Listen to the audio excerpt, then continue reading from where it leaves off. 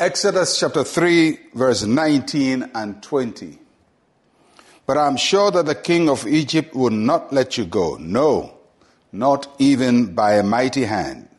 So I'll stretch out my hand and strike Egypt with all my wonders, which I'll do in its midst.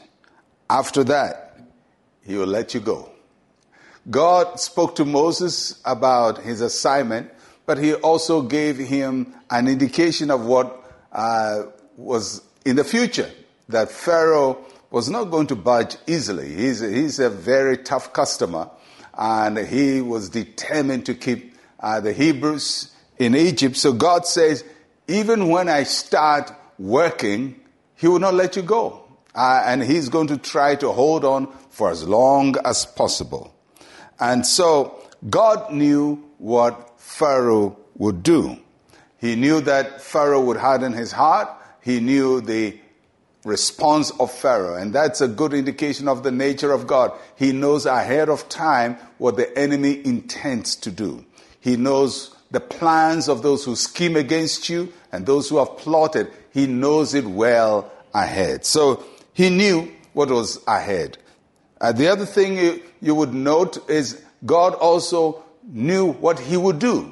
He said, I will stretch out my hand against Egypt. God knew how to respond to Pharaoh's stubbornness. Not only does he know what the enemy plans to do, but God also knows how he's going to respond to what the enemy does. And then God says, when I respond, I will do wonders in the midst of the Egyptians. God is going to do something so powerful, so magnificent, so wonderful that it will amaze Egypt. And that he told Moses in advance. And I believe the reason why God is telling all of this in advance to Moses is because Moses himself is not too sure how this thing is going to go. And the children of Israel are not too ready for God. And they are not even ready to be delivered. So Moses is going to have his own doubts. The Israelites are going to have their own doubts. And God is assuring Moses way before these things happen that this is how it's going to go. But in the end, he will let you go. No matter how stubborn Pharaoh is, in the end, he will break. In the end, he will submit. In the end, he will let you go.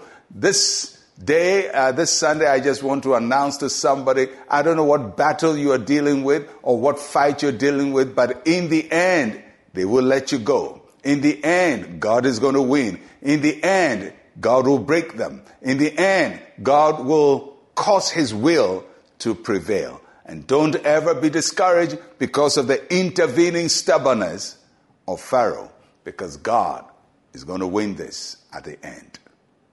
Let's pray. Say with me, Heavenly Father, stretch out your mighty hand and do mighty works in my life. In Jesus' name, amen and amen. God is going to do mighty works for you. Trust him, hold on to him, and his power overrules every other opposition to his will. Well, next week we start a new study. That's tomorrow. I'm Pastor Mensa Otabil. Shalom, peace, and life to you.